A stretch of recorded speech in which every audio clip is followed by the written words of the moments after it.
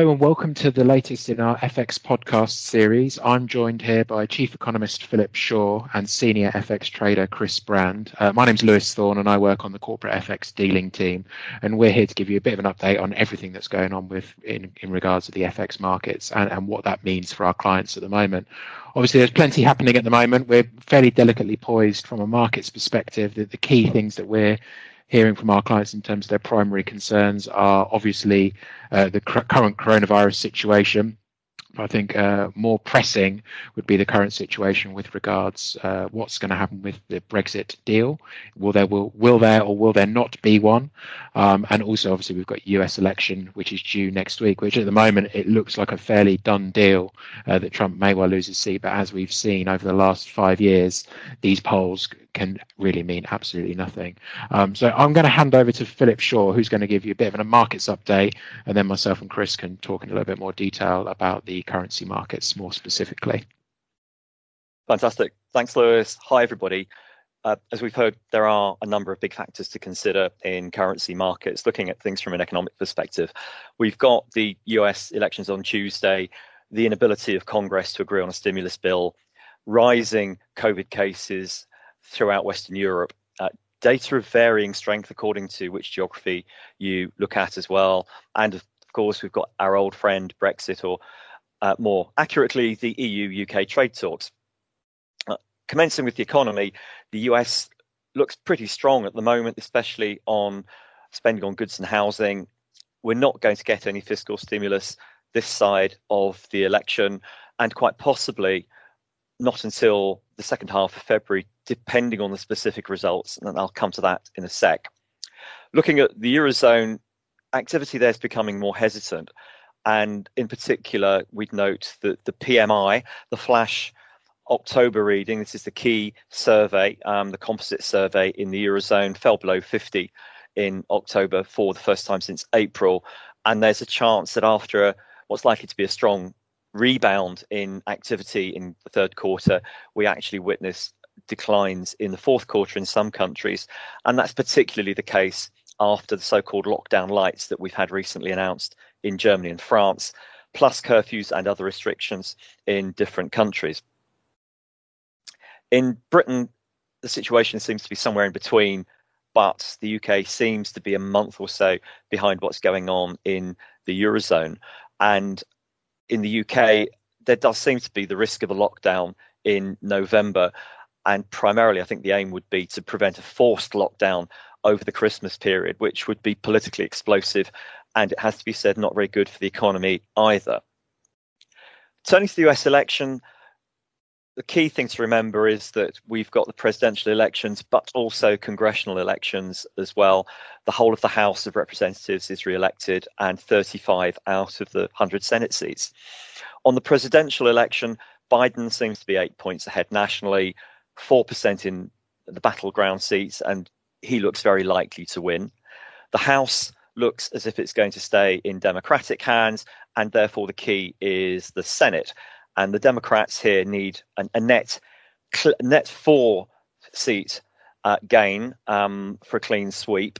Actually, technically, it's 3 if Biden wins, because then the vice president has the casting vote in the upper chamber. And on balance, we're of the view that that's going to happen. If it does, it's likely to result in a large stimulus bill. Tax cuts will happen, but further on down the line, not for the time being. But it's going to be very unlikely that any stimulus cash will be hitting the economy until the second half of February in that case. And that's because the new Senate doesn't convene until the 3rd of January, and the new president is not inaugurated until the 20th of Jan. So what you have is some sort of hiatus, a delay in active policy making for, perhaps around 2 months or so. Now, whether that scenario is good or bad for the US dollar, opinions vary. We actually debate this very actively on our own desk here. Possibly a clear outturn is good for the US dollar on stimulus prospects, but I have to admit that's not clear. And I think the last point on that would be a reminder of what happened in 2016 on election night in November, when it was clear that Trump was going to win. The dollar fell by about 3 cents against the euro, and then a few hours later rebounded sharply and ended up stronger than it had been previous to the election day. So markets can often change their views very quickly, and that turnaround happened in equity markets as well as currencies. On the trade talks, we might get light at the end of the tunnel over the next week or two, which our baseline remains that there will be a deal. We consider it unlikely that the trade talks will fall apart on something like fishing, politically important though it is. Which, and if that's the case, then we'd see some upward pressure on sterling, with cable more firmly going towards the mid 130s. We don't think that a deal will be struck until the last minute, which may well mean that's mid-November.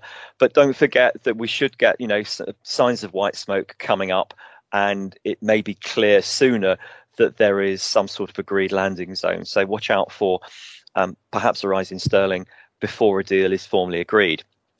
So in summary, there are a lot of competing and uncertain factors hitting major currencies over the next 2 to 3 weeks. And obviously the next big one is going to be the election on Tuesday night, Wednesday morning. Phil, have you got any idea in terms of the timeframes around the results from the election? Because I know obviously we're extending our dealing hours, but it's just not quite clear, like it is for the UK election, when we can expect to understand exactly what the outcome is. That's a very good question. Typically, we look at the main battleground states and we have a fair idea when they're going to report. The real anoraks on elections know which precincts to look at as well, and that gives us a fairly good roadmap in terms of the timing, particularly in places such as Pennsylvania, Florida and Michigan. This time it's much more complicated because of the sheer numbers voting early, either in person or by post. And the complicating factor is different states have different rules about when those early votes are counted. Some are counted straight away, some aren't counted until the other votes are counted. So it's a much more complex picture. And, I'd have to say that no one really knows when we're going to get a clear indication. Now, if Biden wins by more than the polls are saying, it might be fairly clear from early states that there is going to be quite a big blue wave and you'd get the instant market reaction. But I suspect there's a real danger that markets remain in the dark for some time longer here. I'll just jump in there and say one of the things we're looking at is obviously the key states like Florida and Pennsylvania. There are some interesting quirks where there are a few states that have predicted the results or aligned with the winner quite well, which is one's Valencia County, New Mexico, and they've picked the winner since 1952. So we'll be keeping an eye on that. The other thing we're actually going to keep an eye on is Fox News, believe it or not. Fox News has been quite good at calling the results. And if you think about how Fox News is very much aligned with Trump, I think if Fox News calls a Biden victory, I think then you can kind of assume that it's nailed on at that point. So Fox News is one thing we're looking at. Bear in mind, I think the last time the result came out about 7:30 a.m. UK time. So keep that in mind when you're looking at the time and the results. What sort of market reaction are you expecting, Chris?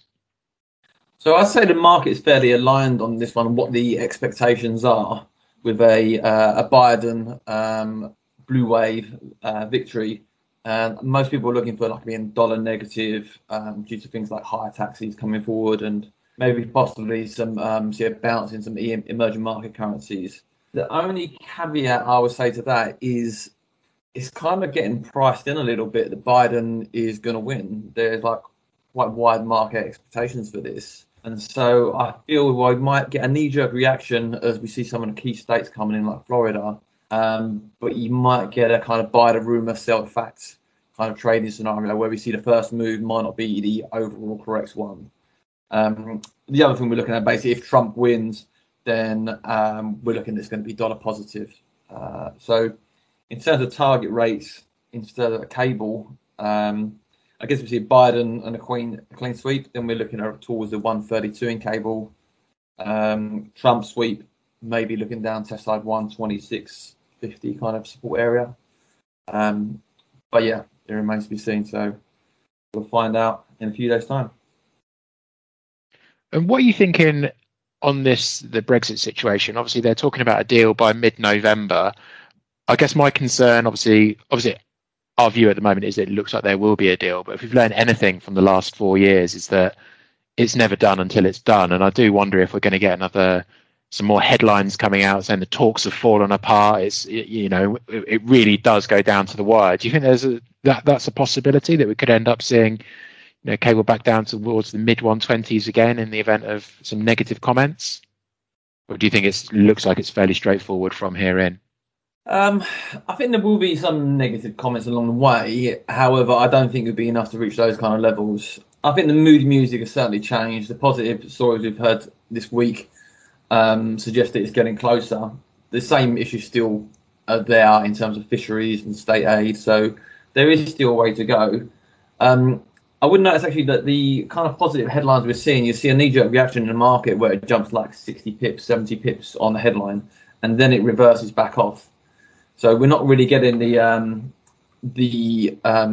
follow through on some of the moves on headlines, which is quite interesting at the moment. But no, I think ultimately a deal gets done.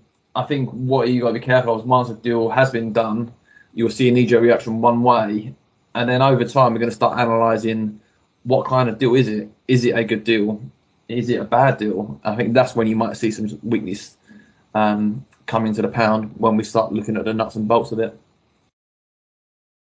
Do you think a deal is now slightly getting priced in? I probably would have expected sterling dollar to be a little bit higher given all the positive sort of headlines we're hearing. Or do you think there's still a chance that no deal is a possibility and the market's just not quite pricing that in? I mean, there's always a chance, right? I mean, this is the risk when you take things to the wire, that there's always a chance. But I would argue maybe we've got other things going on in the market at the moment, such as the US elections, which is going to dominate. So you're going to see a lot more kind of dollar moves rather than sterling moves. Once the election's out of the way, Brexit will come back into be maybe the main driver of the sterling dollar rate. And we've spoken about potential levels on sterling dollar. What do you think for sterling euro? Obviously, if we get a Brexit deal, that's probably should be potentially sterling and euro positive. Do you think any moves that we might see in sterling dollar aren't quite as exaggerated in sterling euro? Well, I think obviously the sterling, on that aspect, the sterling will be the main driver, and you will see some movement either way, whether it's a deal or no deal. But we've kind of been quite range bound for a while now. So, yeah, I think maybe that range continues because, as you say, there'll be pros and cons for both sides. Oh, that's great, guys. Thank you very much. Does anyone else have anything else they wanted to cover off at all today before we wrap things up? I think that's just about it. I must admit, I was absolutely shocked when Chris said, listen to Fox News for a good steer. So I'd never think he'd say that. But yeah, I'll take the tip. Well, it feels like we're now just in a bit of a holding pattern to wait for the US election, and then we're going to be fully focused on what's going to be going on with Brexit. So it's going to be an interesting few weeks ahead. Look, I'll wrap that up there. So thank you very much for your time today, gents. Obviously, if anybody's got any questions on anything that's been covered at all, please don't hesitate to get in touch, and we'll see you for the next podcast. Thank you. Goodbye.